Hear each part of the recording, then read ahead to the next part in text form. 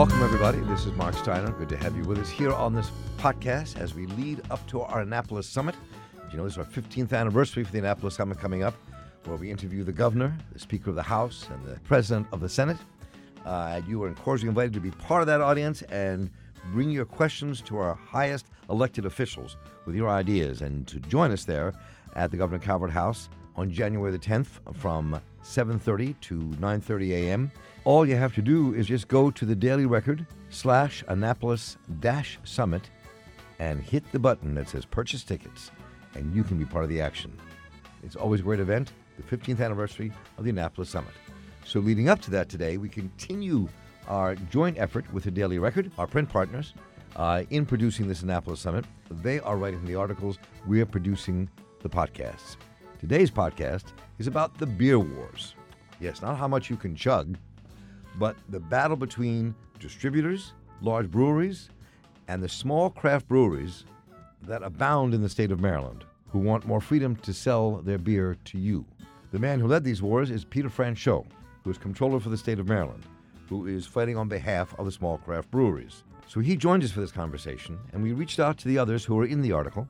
Jack Malani, who is the legislative chairman for the Maryland State Licensed Beverage Association and owner of Monahan's Pub. He declined to join us and instead referred us to Rami Eck, who is president of the Maryland Public Health Association, who does join us for this broadcast. We also reached out to Delegate Derek Davis, who is chairman of the Economic Matters Committee, where this bill will be debated and heard. He declined to join us, saying he wants to wait until the hearings begin in Annapolis in 2018. We start our conversation with Comptroller Peter Franchot. Welcome, everybody, once again to another podcast here. I'm Mark Steiner, and on our lead up to the Annapolis Summit with our partner, the Daily Record, we are covering issues that are going to be front and center in the General Assembly, and that we'll be talking about on January the 10th at the Annapolis Summit with the Governor, President of the Senate, and the Speaker of the House. And one of those issues people have been calling the beer wars. And the man who kind of created this new front in these beer wars is our State Comptroller, Peter Franchot, who joins us in-house now to talk about that. He recently talked to Brian Sears, our partner of the Daily Record, and joins us in studio here at the Center for Emerging Media. And Peter, welcome. Good to have you with us. Mark, it's a pleasure to be here, and all the best to your folks that follow your podcasts. And thank you for your many decades of great community activism. Appreciate that. Thank you. So, so what's happening with this? Yeah, here's the story. So you created something here, a new push for this legislative session around craft breweries in Maryland. So let's kind of outline the idea first. Well, I'm the chief alcohol regulator, the comptroller of the state. I'm lucky and privileged to be the comptroller, and I didn't realize it when I ran for the office against William Donald Schaefer 11 years ago that I get to... It's been 11 years. Yeah, I get to regulate alcohol. And so I've made a number of site visits. I've become a big fan of these independent craft brewers. Why am I a big fan? Well, most of them are family-owned. They risk everything. They put everything they've got into these breweries. Some of them fail. A lot of them do very well. But and I love the grit of these folks. They tend to be millennials, in their 30s or so. Right. And the businesses together are not a huge thing in the Maryland economy. We're about a $340 billion GDP, but about $800 million of economic activity is attributable to Maryland-based craft brewers. And so I've always liked them, even though I'm their regulator. I obviously enforce the laws fairly and vigilantly and do my responsibility there. But since I've visited most of them, sampled their products. I must admit. Is that part of the job too? Yeah, tough job.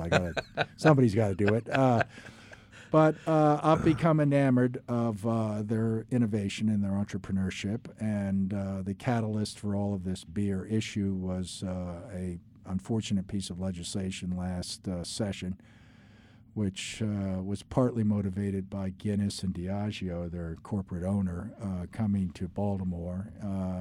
And it concerned barrel limits. This is how much beer a Maryland brewery can sell at its own tap room. These are establishments set up at the breweries that they can only sell their beer, their own beer that they produce. They can't sell anyone else's beer or any other products. But they're very important to startup breweries because they produce some real revenue in real time. Anyway, 1283 infamously that was the bill that passed. Became a catalyst for a lot of negative talk about Annapolis, how they treat brewers, and the state's reputation, because I emphasize to people that this craft sector is not just craft beer. It's also emblematic of the state's business reputation, the sophistication of its citizens as far as supporting a manufacturing sector. I mean, these guys produce beer. And something that is associated with millennials and something that's associated with a green environment and produces jobs and wages, et cetera, for the state. And the bill put the state in a position where we became a punchline around the country for a state that's not interested in, unfortunately, in appreciating or thanking or fostering growth of craft beer. And there are a lot of reasons for that. We can go into it with your listeners if you want, but essentially what I've asked the legislature to do on the heels of this legislation, I set up a task force. We had all the members of the three-tier system involved, distributors, retailers, wholesalers, and the brewers.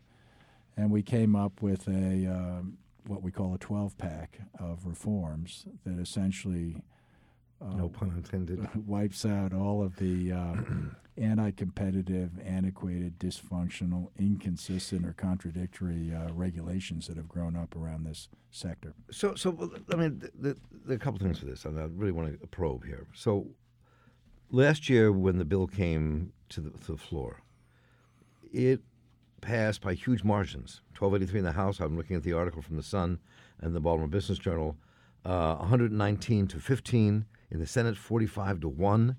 So these were overwhelming numbers that continued to limit the ability of craft breweries to expand, which we can talk about in a moment.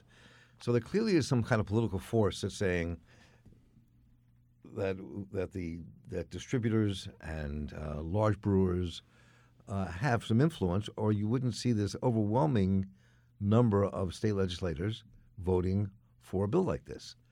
That, I mean, most of the people I know in the craft industry, I know a lot of them, were incensed by it because they said we can't grow, we can't make money. That's their argument.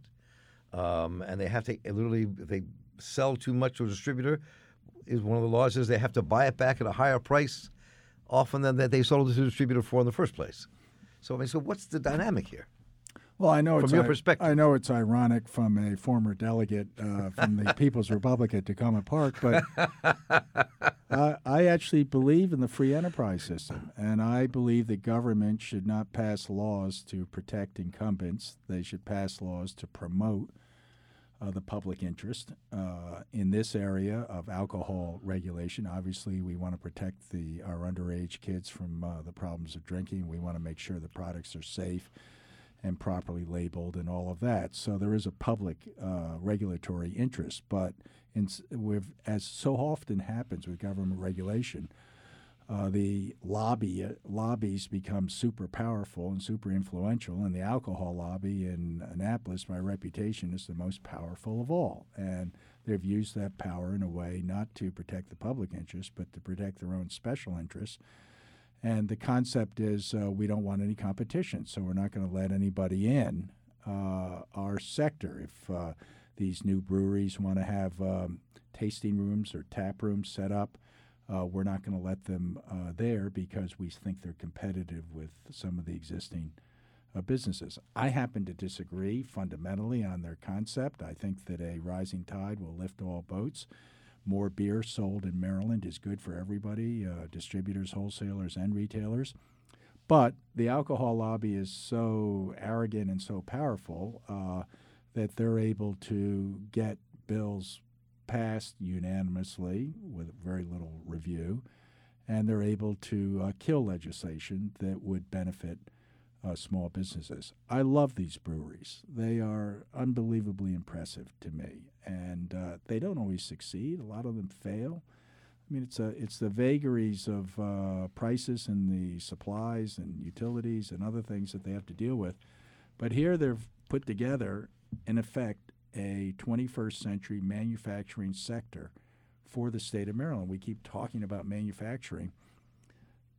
Last week I was right off 83 in Medfield, where they have an old abandoned Sears Roebuck distribution facility, which nobody would ever go and visit, and in 100 years is never going to be renovated or rehabilitated. And a brewery, Union Craft, has moved in there, and they have bought the 140,000 square foot deteriorating abandoned facility, and they're going to put a new brewery in, 50,000 square feet. They're also going to bring in a whole bunch of other associated manufacturing retail stores like bakeries. And the point that I'm making here is that here we are right in the middle of Baltimore City with all the problems and challenges of Baltimore City. What's everybody keeps saying is the solution? The solution's jobs and manufacturing jobs at that. Here it is right in front of us. It's as plain as the nose on our face. This sector of independent beer brewers has great potential for areas like Baltimore, Western Maryland, southern, over on the Eastern Shore, down in the southern part of that. So I'm pretty passionate about saying to the legislature, you made a big mistake with 1283. Not a fatal mistake, but a near fatal mistake. You've opened the state up to all of the breweries are being recruited now by Virginia and other states to move over there, where they have a lot less regulation than we have. And they've created a problem where the problem really didn't exist before, and now we need to correct it. So what are we proposing? What we're suggesting is let's go back to the basics of capitalism and free enterprise and say to the brewers, look, if you can produce good beer and sell good beer to consumers, have at it. We're not going to restrict you as far as the amount that you can sell, the conditions that you can produce it under, the hours that your tap rooms can be open. We're going to essentially mimic Pennsylvania, Delaware, Virginia, and D.C. and open up a competitive level playing field. Now, that is, I've been told the bill is going to be dead on arrival down there because Mike Miller or Mike Bush or somebody doesn't like it or doesn't like me. That's not the point. The point is that this is something that can really benefit the state in a significant way, and I believe is intensely popular with Maryland citizens, regardless of ideological divides or partisan divides. When you get outside of Annapolis and talk about craft beer, it's the one issue I know that can unite Trump voters and Clinton voters. And so it's kind of right in front of us. They keep saying, well, don't you have a sponsor problem, or, or you're not kissing our ring enough, or you're not groveling in front of us, begging us for something. I'm suggesting that once the public latches on to this issue, and from a small business perspective, I think you're going to see a big change in the legislature, partly because next year is an election year, and nobody wants to be against small businesses, against beer, against family-owned entrepreneurs. So, a couple of things here. How do you respond to the quote, I think it was in The Sun, from Delegate Derek Davis, who presides over the Economic Matters Committee in the House, when he said, I'm trying to figure out what problem we're trying to correct? So, yeah. Well, that's the standard pushback, which is, prove it to us that you have a number of independent brewers that are bumping up against the limits that we have.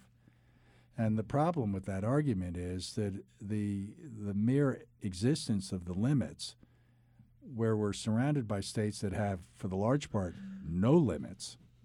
You're talking about low limits on the number of barrels they can produce. Number of barrels that you can produce and sell at your own tap room. Most states have no limits, and we're saying, well, we moved it from 500 barrels to 2,000 barrels that you can sell, and an extra 1,000 barrels if you do this crazy system you referred to where they sell it at retail to a wholesaler, and the wholesaler then takes it off their property, takes it to their property, then puts it back on the truck, brings it back, and charges it. They have to buy it back at retail. Right. Obviously, their own beer that they produce. So it's these kind of cockamamie impediments that have been put in place by 1283, and then there are just dozens of these things sprinkled through the state laws. I've got the 12-pack here. We're going to advocate getting rid of the limits on Class 5 taproom sales, no limits for take-home sales, no limits on production of beer, no limits on the need to take tours. Now, if you go to a brewery, they're allowed to sell you beer, but you have to take a tour. And so even if you've gone, it's your third visit that week, you got to take the third damn tour. Okay, there's a lot of things that have been built up because the alcohol lobby has so much power and sway. They're able to put this stuff into law. And it's not there to protect the public interest. It's to protect their own competitive special interests. Once we begin to open it up and people realize it's not disruptive like Amazon or Uber or something like that, this is going to be good for everybody in the state. This is the beginning of a conversation about beer wars brewing with our state controller, Peter Francho. Peter, thanks so much. Yeah, thank you.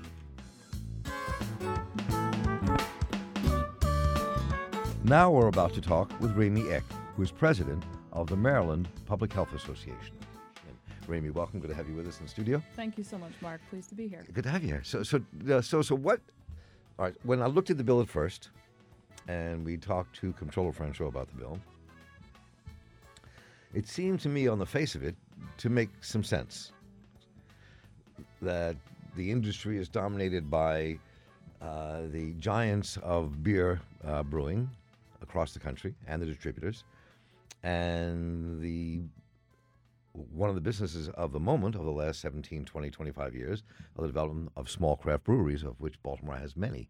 They say the playing field is not even.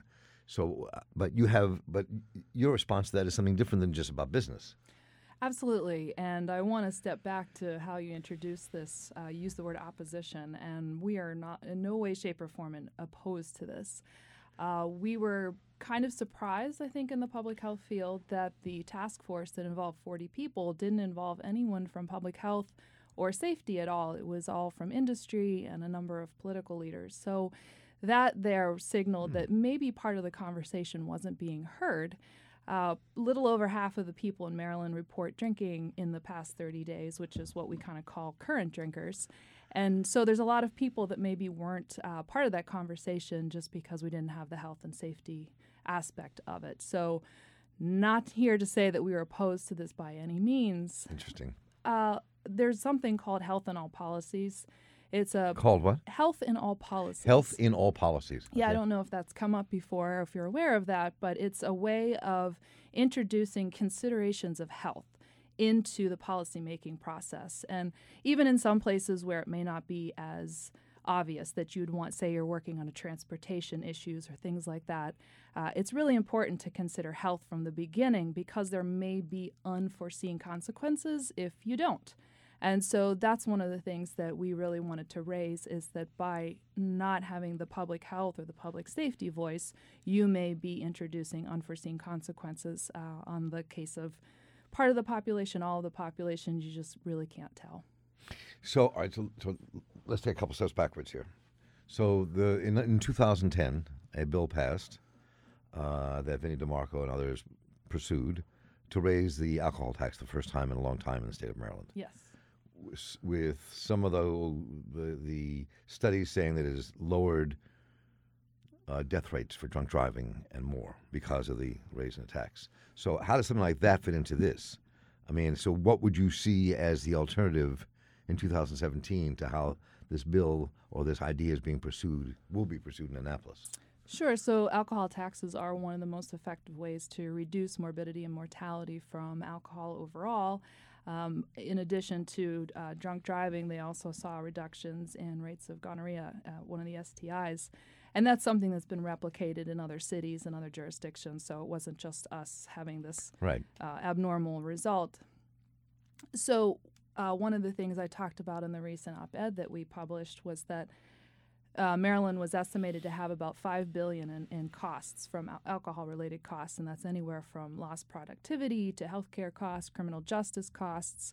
But we only take in about $310 million in taxes to the state. So there's a very large gap in between what the government and what from taxpayers are paying, both drinkers and non-drinkers, for this alcohol-related harms. So that's something that we should be aware of, and we should be considering what we want to do about closing that gap. So if well, two things. I mean, I want to explore why nobody from the world of public health was on this commission, and what that means, and B, what would be your testimony if you had to testify on this bill? What would you be saying about this bill you're doing? But let's start with the commission. So, I mean, when you learned that nobody from the public health world was going to be involved on the commission, what was your response, and what was their response? Well, as I said, it was a little surprising that a 40-person task force is a pretty large task force. And right. It was a little surprising that somebody hadn't brought that up, or it wasn't consideration from the beginning. There were open meetings. We were aware of that, and I know some people that did try to go to a couple of them just to get a handle of what was going on. But it doesn't really legitimize health or safety by not actually being on the task force. So we would just say that, as we move forward, there needs to be consideration of health and safety in any type of laws that are going to be considered in the legislature this year. So what does that mean for what Comptroller Franchot and a few others want to see in this bill, which already has opposition from the industry for other reasons? But what would be your testimony? I mean, should the bill pass? Should it not pass? What should be in there that's not there? What are the public health concerns that should be addressed? Sure. I think there's a lot to talk about, and I'm not here to address the bill directly. Mm-hmm. I'm here to make sure that the public health and safety voices are heard. And just to remind people that needs to be part of the conversation as we move forward, there's a lot of time to discuss this bill. I don't think it's a bill as it is. I think it's a series of recommendations. Right. I don't think all of them are bad, but I don't think they've really been assessed to see the short-term and long-term effects for them. And that's just something that I think that, you had the right researcher or organization that was involved in it, they would be able to do some of those predictions. So does that mean you think bills like this should not pass until they've had a study that includes the public health issues that could be involved? Is that part of what you're saying? I think that's kind of a little too blanket. I mean, there's sure there's a lot of things we already know, we already have the literature on. But going back to that health and all policies approach, if we incorporate the health considerations from the beginning, we're already thinking about these things and we're working our way through them as we move along. So that's so the clarity here, just for this conversation, is that this is not about the bill directly, but anything that we pass in the state of Maryland, especially when it comes to issues around alcohol and food, have to have the public health component. Understand the consequences. That has to be part of any legislative decision in terms of how we design a bill and laws and laws that pertain to that. Yeah, so I'd mostly agree with that. The bill directly itself, gets kind of subtitled "World Without Limits," and I think that's a little concerning that they actually chose that as the subtitle, because if you're talking about alcohol marketplaces, we don't really want a world without limits. This is not laundry detergent that we're selling. This is something that does have major health concerns, morbidity and mortality. So, there's a lot of death that's associated with this in some degree. So it's not an ordinary commodity. So there has to be protections in that marketplace for people, both drinkers and non-drinkers. And mentioned earlier that a little over half the people are current drinkers, so that leaves a lot of people that may be paying for these harms that are happening, paying the price, and they're not even drinking themselves. So then, finally, what will be your approach come January the 10th? Well, we're hoping to stay involved as a public health organization, and hoping that a lot of time the legislators may reach out to us individually, and us, I mean the public health or safety field in general, researchers and things like that, so we can actually talk to some of our legislators. Well, things that come up, the bills that actually come up, we can offer testimony on some of those that become more specific rather than just a very large set of recommendations. Ray Miek has been with us as we continue to pursue what this craft beer bill would really mean from all and many different angles. She is president of the Maryland Public Health Association, wrote the op-ed, Maryland should consider health and social costs of alcohol industry, not just economics. We'll be linking to that as well on our site, and good to have you with us. Thank you so much.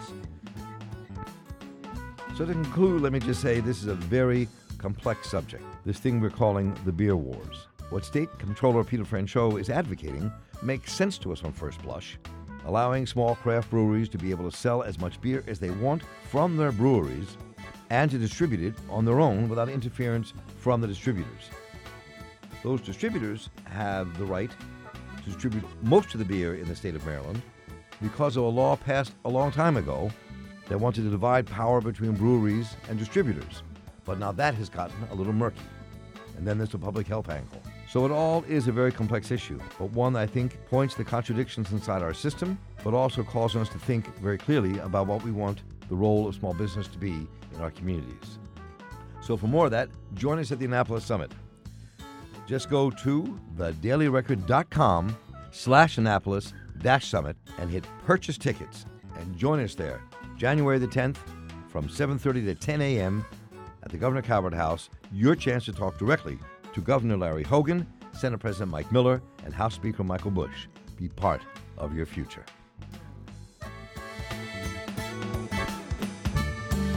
Thanks for listening to our podcast. This program was produced and edited by Calvin Perry with assistance from our intern Nora Belvidia. You can download the podcast and more at steinershow.org and on iTunes or on your favorite podcasting app. Find us on Facebook, Instagram, and Twitter by searching for The Mark Steiner Show. And please let us know what you think. Write me at mark@steinershow.org. We'll be back in a couple more days with a brand new podcast.